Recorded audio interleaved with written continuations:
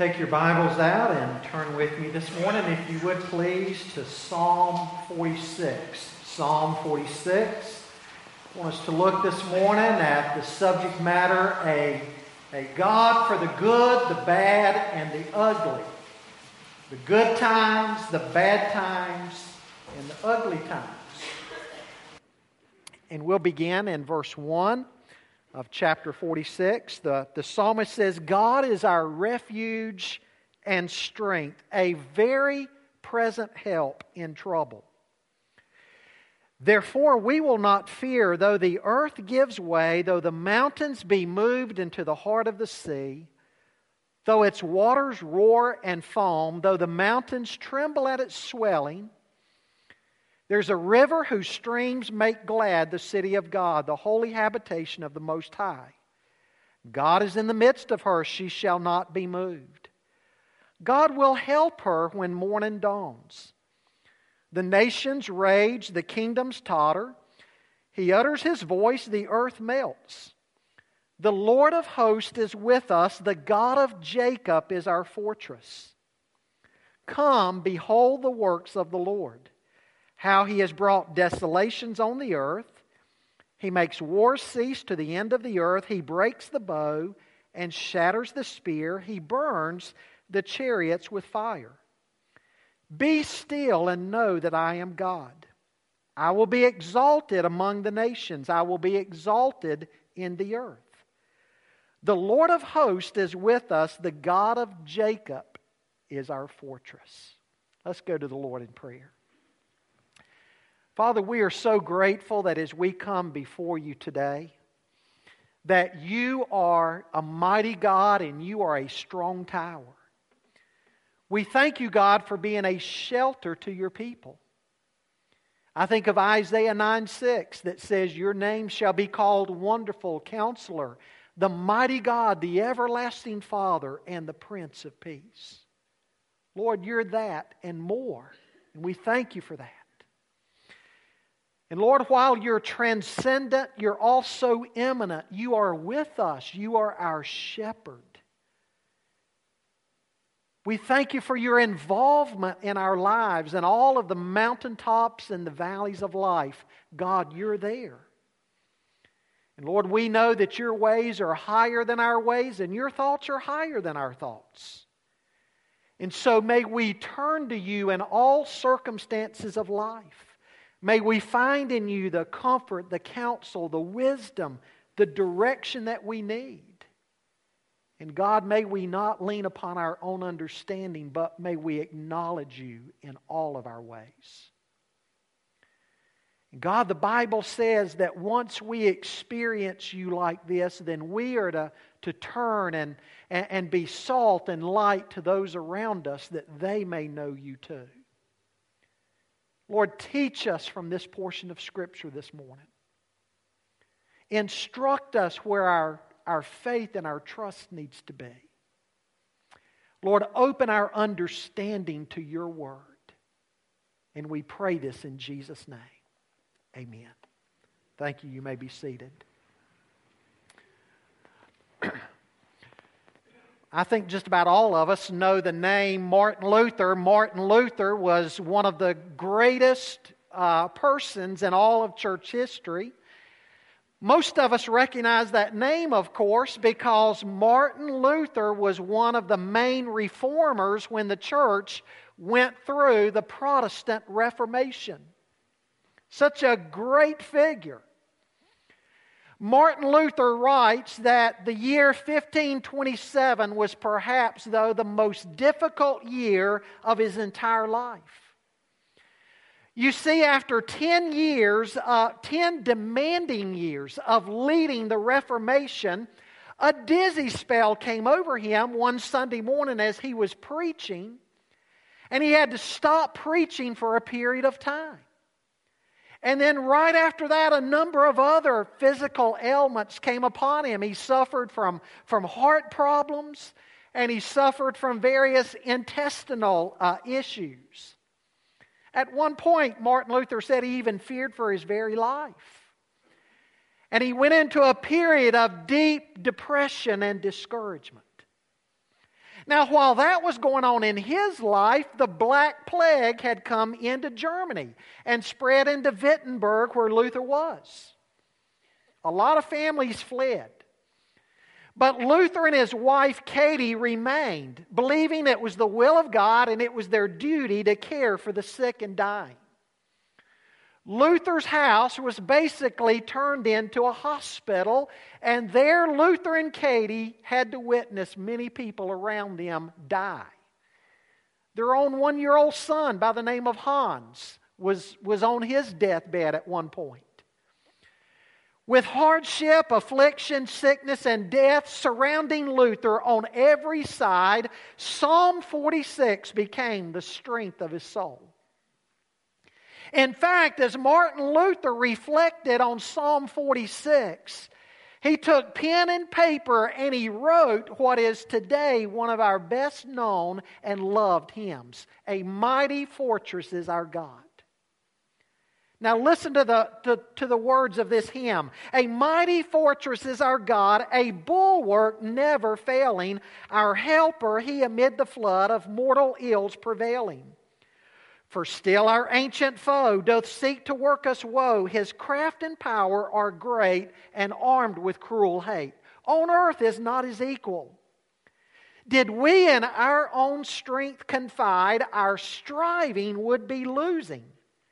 Were not the right man on our side, the man of God's own choosing. Dost ask who that may be? Christ Jesus, it is He, Lord Sabaoth, His name, from age to age the same. And He must win the battle. That word above all earthly powers, no thanks to them abideth. The Spirit and the gifts are ours through Him who with us sided. Let goods and kindred go, this mortal life also. The body they may kill, God's truth abideth still. His kingdom is forever." What a great hymn. Well, folks, like Martin Luther, the author of Psalm 46 found solace and refuge in God during difficult times. And as we look at this psalm together today, I want you to see that it's not just the Luthers that need to be reminded of the greatness of God. You see, as you and I go through life, we need to do so with more of a God-centered approach to life. Because the Bible plainly tells us as we go through life, we're going to encounter trials and tribulation. That is a part of living in a fallen world.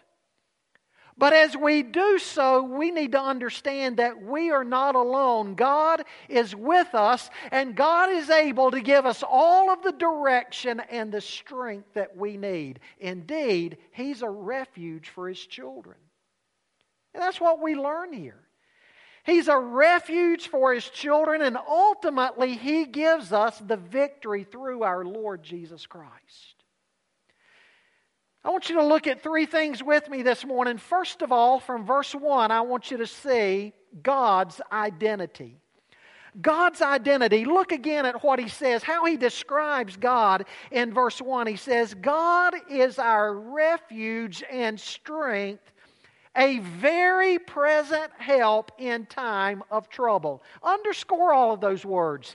God is our refuge and strength, a very present help in time of trouble.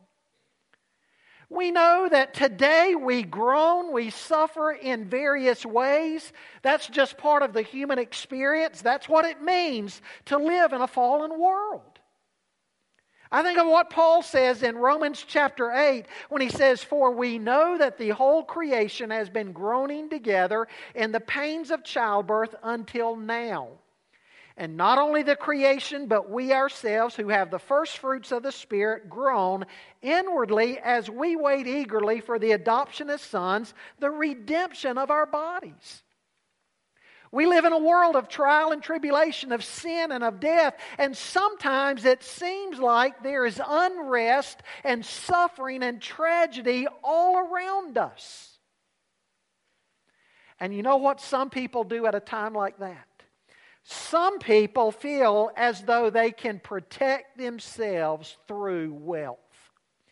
if I can only accumulate enough wealth, if I can only amass enough wealth in my life and enough assets in my life, then that will be an asset that will secure me from any times of trouble in life. We know that's not true. Because the rich and the poor suffer alike. In fact, I think of what Jesus told that story in Luke chapter 12 about that guy who had a bumper crop. And he said, I tell you what I'm going to do. I'm going to tear down all of my barns and I'm going to build bigger and better ones and put all of my goods into my new barns. And I'm going to say to myself, soul, you've got it made. You can sit back now for the rest of your life and eat, drink, and be merry. And God said to him, you fool, this very night your soul shall be required of you. And so we know that as we go through life, accumulating more in life, that in and of itself is not going to protect us from necessarily having to go through trial and tribulation. Other people think by surrounding themselves with family and friends, that'll be all the needed security that they need. And it's great to surround yourself with family and friends. That's better than riches. But nonetheless, family and friends are temporal just like we are. And there's no guarantee that they'll be there either. And so I want you to notice where this psalmist begins. As we start looking at this psalm today, we see that he does not begin with man. He doesn't even begin with the trouble in life that we encounter. He's going to start talking about the trouble in verse 2 and verse 3. But I want you to notice where the psalmist begins. He begins with God. He starts with God, and what a great lesson that is for us, because again, what do we do so often? We start with where we are or whatever we happen to be going through at the moment, and I would submit to you today that that is always the wrong place to start. It's not that it doesn't matter. It does. But the place to begin is with God. God should be the lens by which we view all of life. Now, folks, let's be honest. Not everything makes sense unless we believe that God has an ultimate plan. If God doesn't have an ultimate plan, then we are at the mercy of whatever happens to come along next. But we know that's not true. God does have an ultimate plan, and because He does have an ultimate plan, we need to look at life through God and what His Word says, what His will is, and what His plan is. We need to get our eyes off of ourselves and off of our circumstances, and we need to put our eyes on God. That's what Noah had to do. Noah wasn't called to simply focus upon the flood, but what was Noah to do? He was to obey the command of God and build the ark that his family and the animals could get upon, and they could be safe through the storms of life. He needed to focus on that ark because that's what God gave him to do. How about Moses? Moses didn't need to focus in on Pharaoh and how strong and powerful Pharaoh was and how mighty an army that the Egyptians had. God said to Moses, Moses, I want you to go back and I want you to confront Pharaoh, but never fear because I am going to go with you, and I will go with you and I will deliver my people, and when you come back to this mountain, you will worship me. So again, Moses needed to focus on God. Folks, all through the Bible, the Old and New Testament alike, what do we see? We see that the saints of God always were invited to begin with God. Look at all of life through the lens of God, because He is the mighty God and the earth is the Lord's and the fullness thereof. It all belongs to God, and God is the Creator and He's in charge. So look to God. Again, I'm not suggesting that's easy, but I am suggesting it's the right perspective. Think with me again about David and all the armies of Israel. All the army of Israel, when they went out against Goliath, what did they focus upon? They focused upon the giant Goliath. And they were scared and trembling. But David came out and David focused on God, and David said, "Who is this Philistine that he would even mock the living God of Israel?" You see, he had the right focus. He had the right focus in life. Folks, if we start, however, at the wrong place, if we start with all of the giants in our life, it's going to negatively affect the entire journey that we're on. You see, if it has to do with something God's led you to do, you won't do it because you'll only see the difficulty involved in it. If it has to do with a trial, you'll despair because you'll give up from the very beginning. And so again, we have to start with God. Now I want you to see how this plays out in this psalm. Look at how he describes God. He has three things to say about God, and folks, it's just loaded with encouragement for you and me today. First of all, he describes God as our refuge. Now, what is a refuge? A refuge is a hiding place. A refuge is a shelter. For instance, you're out in a storm. What do? You run inside somewhere. You try to get out of the storm. You want to be inside in a safe location that the storm can't bring down. And as long as you're inside there, you'll be safe and protected. Well, the Bible is saying God is that refuge for His people. Now, most scholars see as the background to Psalm 46 what happened in 2 Kings chapter 18 and 19. I won't read both of those chapters now, but I would invite you to go home this afternoon and study both of those chapters because it's important what's going on there. You see, in 2 Kings 18, a man by the name of Sennacherib was the king of the Assyrians. The Assyrians were the world power back at their time. The Babylonians were the world power after them, but first of all, there was the Assyrians. Well, Sennacherib came up against Hezekiah and Judah. And they trapped the people of Judah in the city of Jerusalem. They were in the walled city, and they had them trapped inside of there. And basically, Sennacherib sent a message to Hezekiah and the people of Jerusalem, "I'm coming after you. I'm going to attack you, and I'm going to destroy you." He sent these messengers to Jerusalem. And they were talking to Hezekiah's people, and Hezekiah's people said, "Speak to us in Aramaic. Don't speak to us in the language where everybody else can understand what's going on because we don't want them to be afraid. Speak to us in Aramaic." And Sennacherib's people said, "We're going to speak to you in the language of everybody because everybody in Jerusalem needs to know that Sennacherib is coming with his army and we're going to destroy you." Well, Hezekiah got the word. And he went into the temple before God and got on his face before God.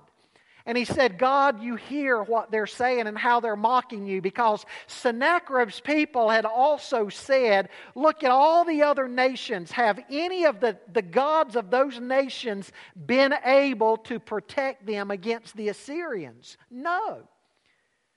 And so Sennacherib said that the God of Israel isn't going to be able to protect you either, any more than the other gods of the other nations. And so Hezekiah went into the temple and said, "God, look at what they're saying, not only about us, but against you, that you are powerless, that you're helpless, that you can't do anything to save your people."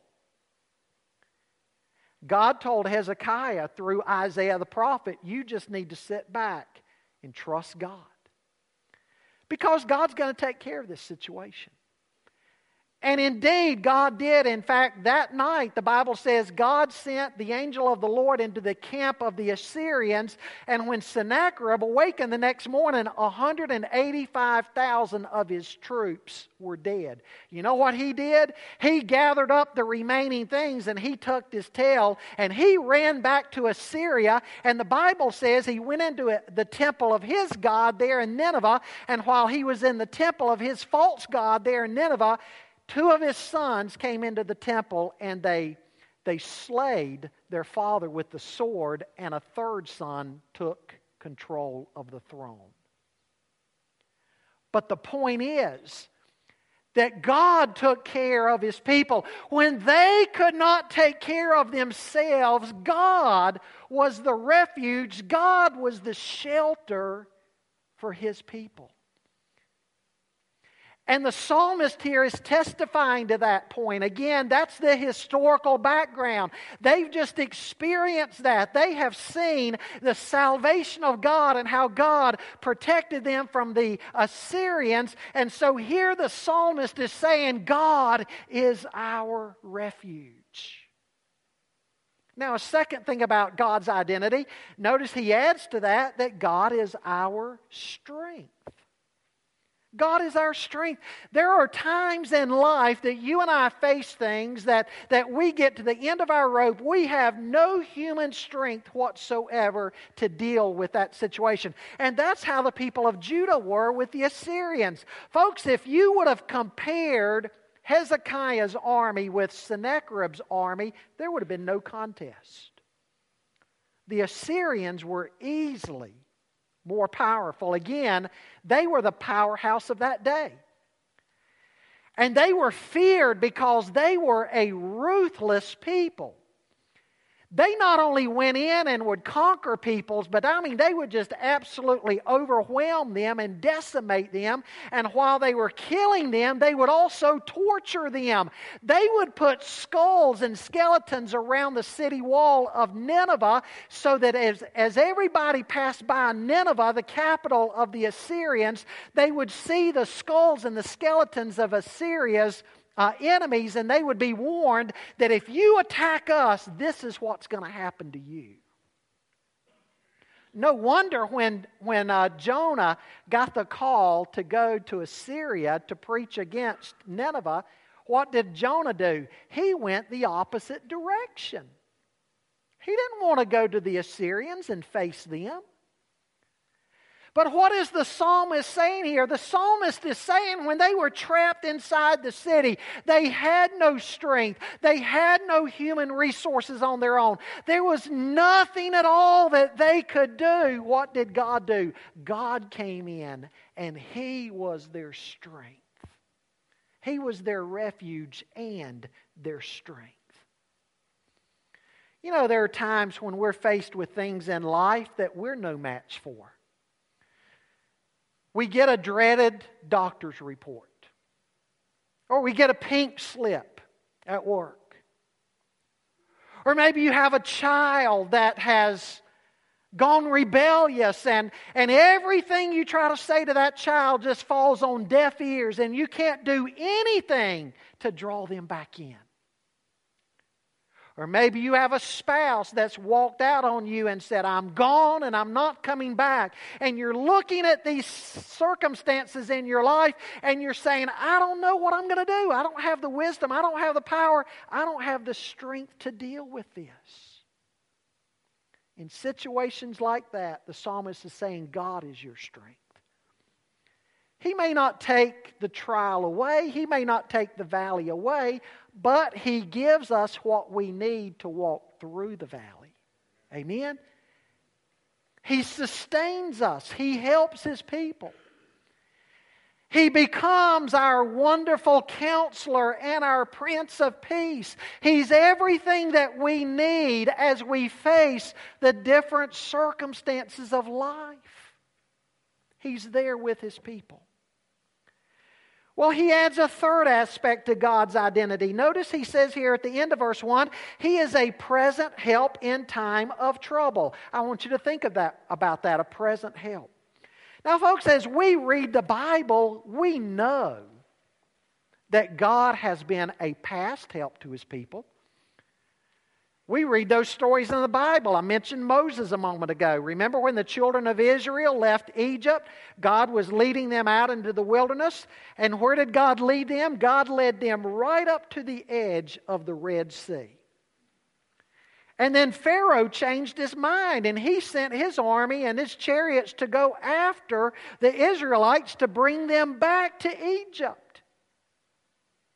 Well, they got out there to the Red Sea and they thought, what kind of deliverer do the Hebrews have? Their God has led them into a trap. But what did God do? God opened the Red Sea and the children of Israel walked through on dry land. When Pharaoh's chariots followed them, they were drowned and destroyed. God's been a past help. We read that in the Bible.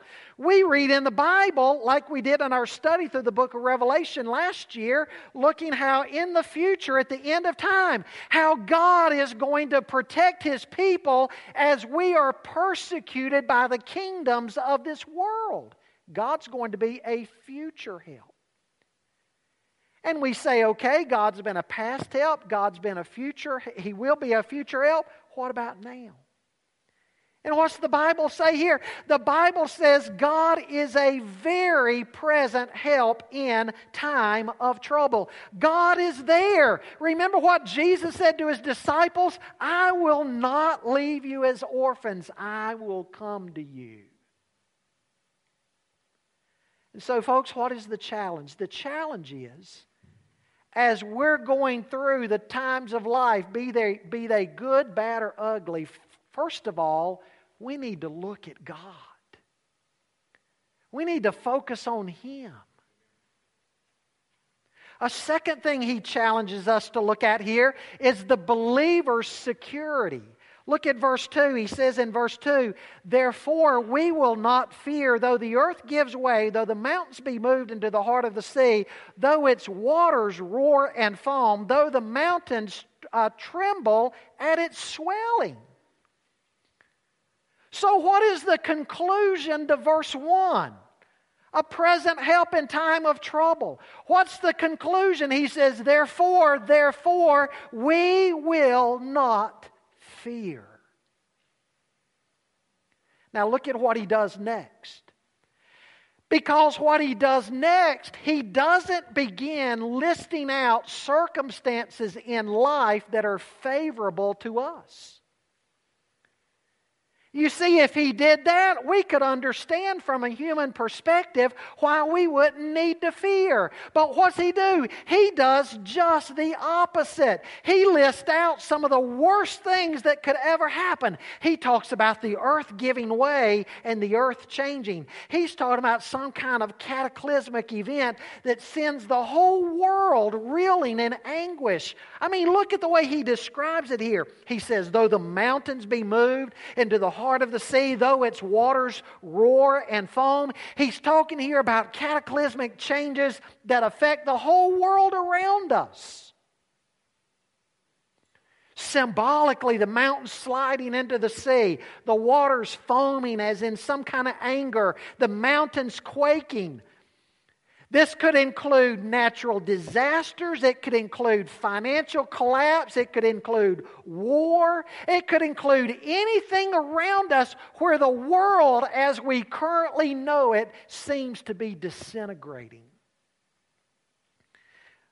In verse 4, he pictures Jerusalem being attacked and surrounded and being attacked in the morning. The morning hours back then is when so many of the attacks would happen. In verse 6, he talks about the nations raging. So again, this is a psalm that addresses the very worst circumstances of life. The worst thing that could happen to a person or a society. The very worst. It's the kind of thing, for instance, that Luther faced. On the one hand, Luther's own health was failing. On the other hand, he was fighting for the reformation of the church. And then he looked in still another direction and he saw the results of the Black Plague and everybody around him dying. I mean, every direction that Martin Luther turned, it seemed like everything was bad and getting worse. And like he didn't know what to do. And that's the kind of situation the psalmist is talking about. Despair. And it's at a time like that that we learn what? That we don't have to fear. Now, folks, fortunately, I mean, if we're honest with ourselves, we would admit that most of life is good, isn't it?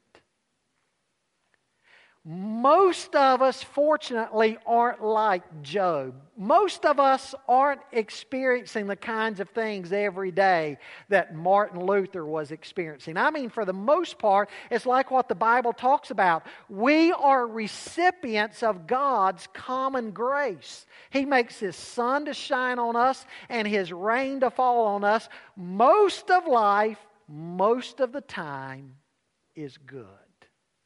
And we can be thankful for that. But then there are times when life gets really, really bad. But whether it is a creek that is trickling or a raging river that is trickling, the bad circumstances in our life, notice again what he says here, we will not fear. Again, folks, it goes back to verse 1.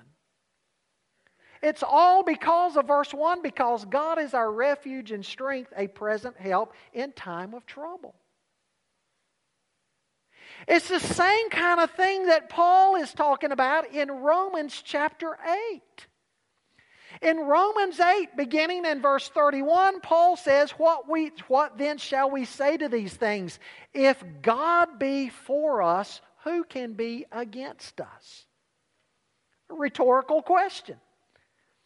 If God is for us, certainly there is nothing or no one that can ultimately be against us. He says, who shall bring a charge against God's elect? It is God that justifies. Who is he that condemneth? Christ could, but what has Christ done instead? He says it's Christ that has died, been buried, and raised again, and today He's before the right hand of the Father, and He's making intercession for us. And so the one that could condemn us and judge us instead is the one who died for our sin, and today He's before the Father, and He's praying for us. He closes that chapter by saying, indeed, there is nothing that can ever separate us from the love of God that is in Christ Jesus our Lord. Folks, when we look at things from that standpoint of view, when we see that God is ultimately for His children, and again, it doesn't mean that we're not going to go through earthly troubles like everybody else does, but it's saying that God is there with us, and ultimately, through Jesus Christ, God's people have the victory. Now, don't say amen to that if you don't know Christ. You see, this is a promise that is for God's children. If you don't know God through Christ, then brother, you're pretty much on your own. But if you've been adopted into God's family through faith in Jesus Christ, you are promised that God is your refuge, your strength, your present help in time of trouble. And as you go through life, facing all the trials and tribulations of life, you can know that you are not alone. God is with you, and ultimately He's going to bring you out the other side. That's an assurance that you can have. Notice in verse 7, he tells why. He says, because the Lord of hosts is with us. Now, folks, think of that name, Lord of hosts, with me for a moment. You know, in the Bible, there were different times that God's people would go through. They would have some kind of experience with God, and they would give God a new name. I think of Genesis 22 when Abraham was going to sacrifice Isaac and God told him to stop and God had provided the ram in the thicket instead. Remember what Abraham named that place. He said, "This is Jehovah Jireh, the God who provides."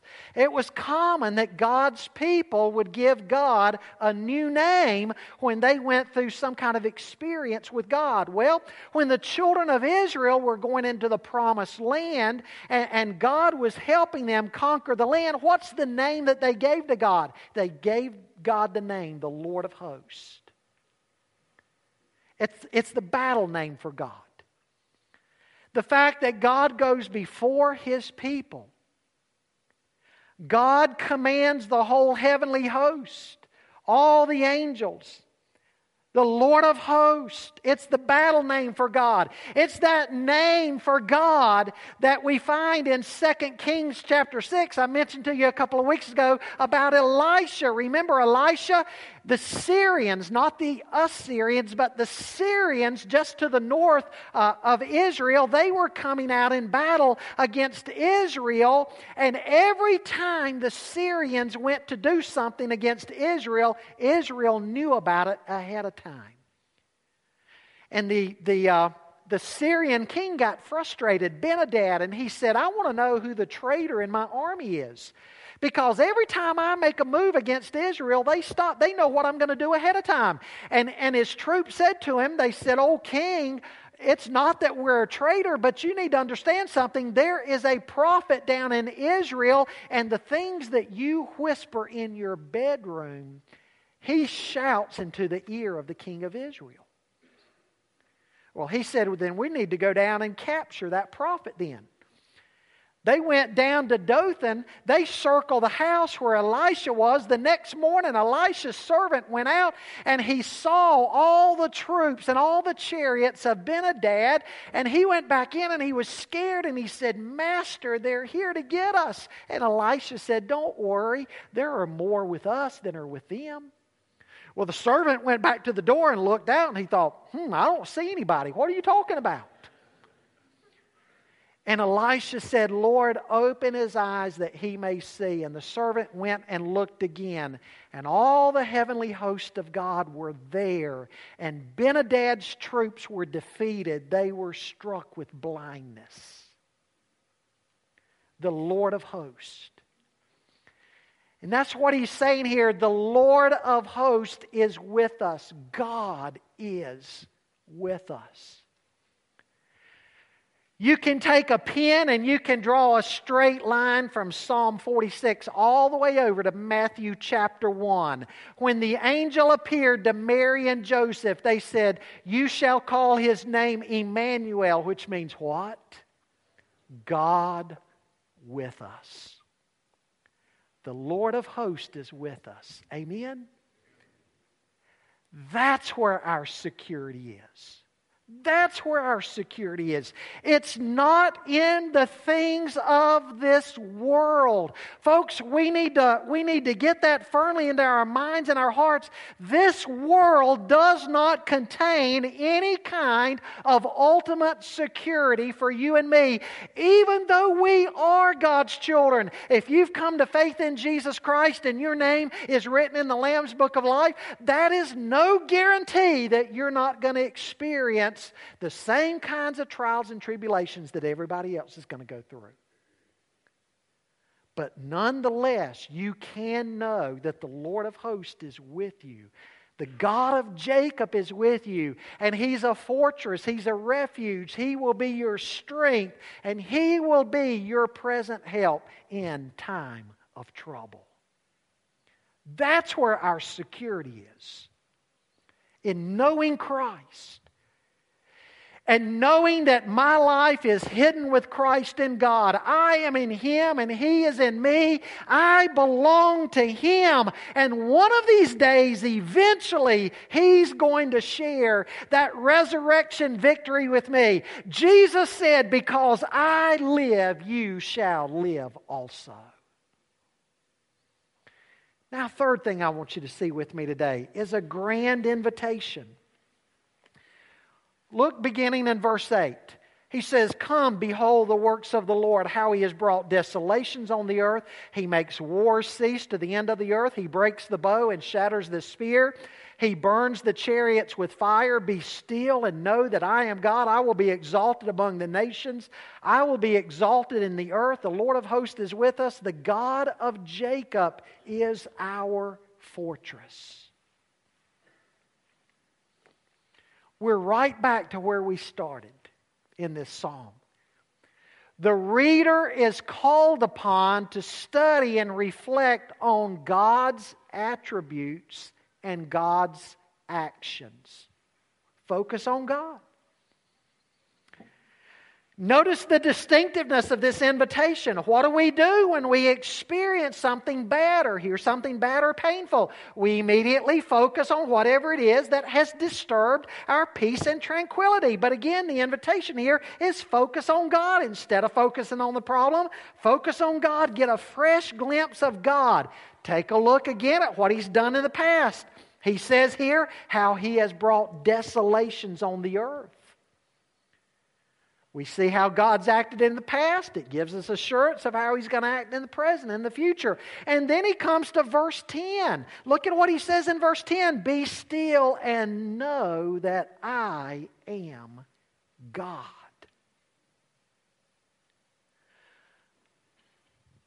Folks, we easily misunderstand this verse. He is not calling on us to simply sit back and have a devotion in the morning before we get our day started. That's important. That's not what He's saying here. He's saying, be still, cease striving, back off, wait on God, trust in Him. In fact, it's a command that is both a promise and a warning for God's children. It's a promise to His enemies. It's a warning to His children. It's a promise. What God is saying is, whatever it is keeping you awake at night, whatever has you wringing your hands and laying awake at night and fretting and worrying, stop it. Cut it out. Know that He is God.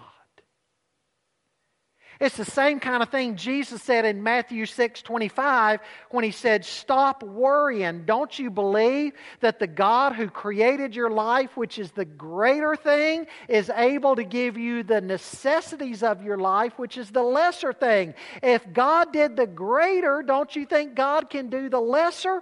And so what you need to do, Jesus said, stop worrying about what you're going to put on, what you're going to wear, what you're going to eat, the common necessities of life. Trust God. He's saying that here. Cease your worrying. Cease your fretting. You lay awake at night and you're planning this and oh, I got to do this here and this here and this here, and I got to do this, and I got to handle this situation this way.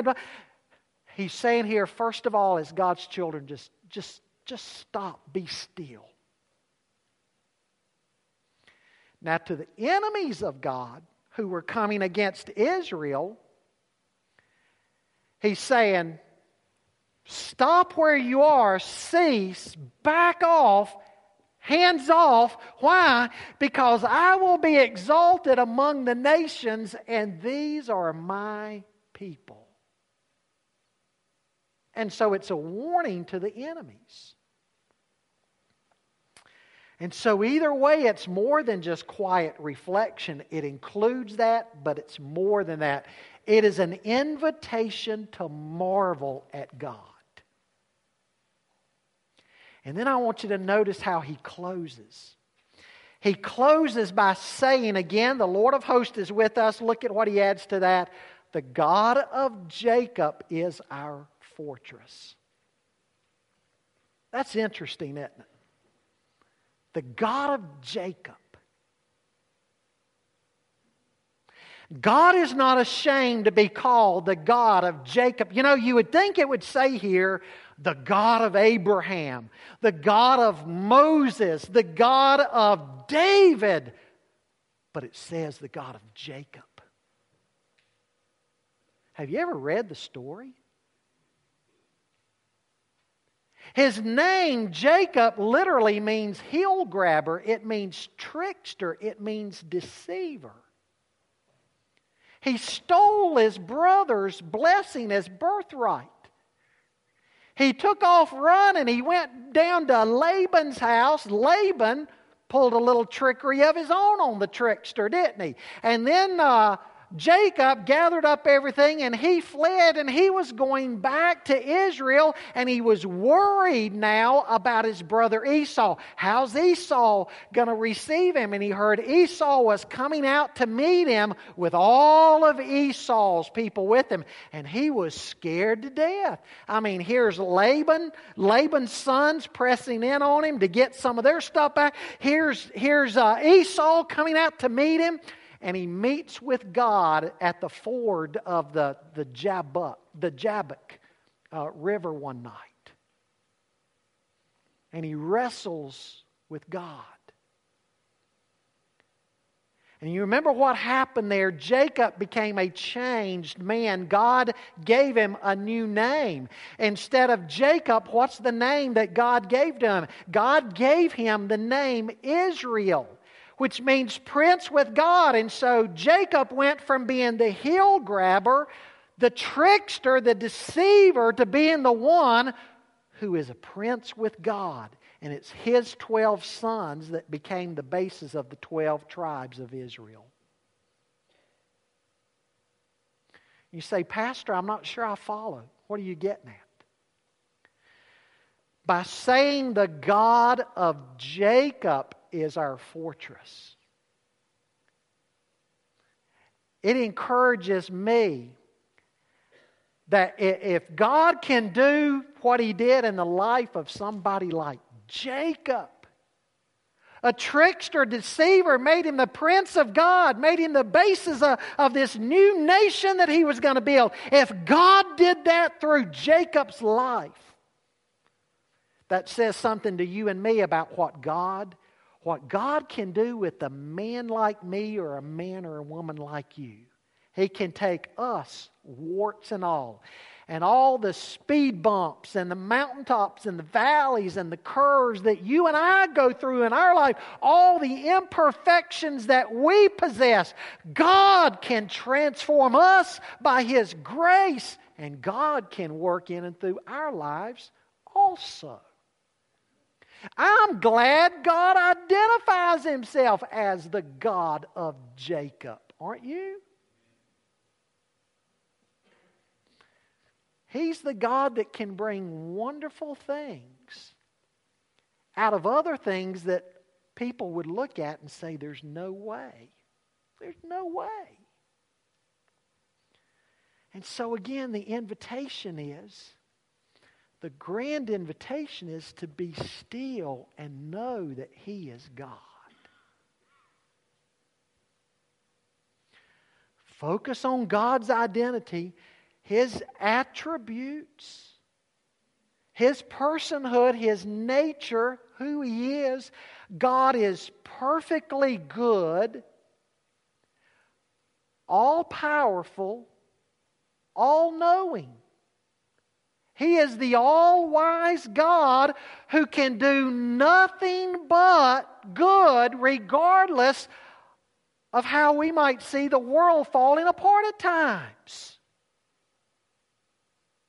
History is His story.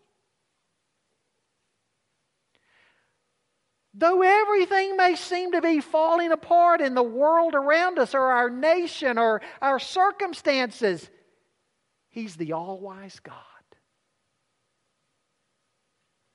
We need to look to Him, get a fresh glimpse of Him, so that we won't fear. Because as we look around at the way things are, if we didn't have faith that God is in control, we could fear. But knowing who He is, we don't have to fear. Instead, be still and know that He's God. What about you? Do you need to do that this morning? Do your eyes and affections need to be on God? Maybe you're going through something in your life right now or your family. You feel basically just like a Martin Luther or Hezekiah. Maybe you're turning this direction and this direction and this direction and this direction. Every direction you're looking around yourself in your life. You're like, wow. Why is all this happening to me now the way it's happening? Maybe you're in some kind of valley. You just feel like your world is falling apart. Maybe you feel like life hadn't been especially kind to you of recent days. Focus on God. Some people get angry with God and they say, Pastor, you know what I'm going to do? I've served God in vain. I'm just going to go out and do what I want to do now. What's Peter say about that? In 1 Peter chapter 4, Peter says, Therefore, let those who suffer according to God's will do two things. First of all, entrust their souls to a faithful Creator. And number two, keep on doing right. You see, there are some things we don't understand. We don't see tomorrow, but He does. And if we know that He's a good God, regardless of the bad you might be going through right now, if you know He's a good God and all He can do is good, He cannot do evil. Entrust yourself to Him even when you don't see the outcome. And keep serving Him. And keep glorifying Him. He's worthy. Focus on Him so that He will become your security. Everything you have in the bank account, everything you have you think going for you right now, guess what? Something could happen. There is no security in the world. That's why Jesus said we need to lay up our treasures in heaven. But if you have the right focus, your security is in Him, you don't have to fear. Today, maybe there's something you're striving and fretting and worrying over. You can't even sleep at night because of it. And maybe you need to hear what He's saying here in verse 10. Just be still and know that He is God. Perhaps there's something right now that you just need to put into His hands and say, God, I can't take care of this, but You can. And I'm going to do what verse 10 says. I'm going to back off. I'm going to cease. And I'm going to trust You. Is there something like that right now in your life? Let's pray together. Father, we thank You that for all the mountains and all the valleys of life and everything in between, You are more than sufficient. Lord, we know that this world is not always kind to Christians. It's not always kind and benevolent. But God, You are, even when it's a valley we walk through. May we get a fresh glimpse of You as we're down low in that valley. Lord, help our eyes to look up to You. Lord, give us the strength that we need. There's somebody here perhaps who feels like they're at the end of their strength.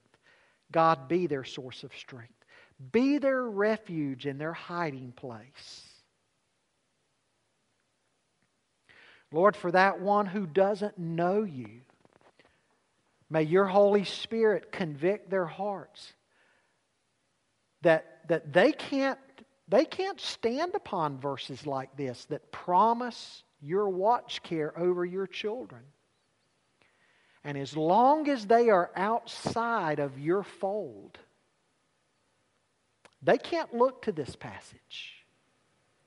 Lord, use this passage to draw them to Yourself, that it can apply to them. Lord, be there for your people. Everything they need, supply the need according to your riches and glory in Christ Jesus. It's in Jesus' name that we pray. Amen.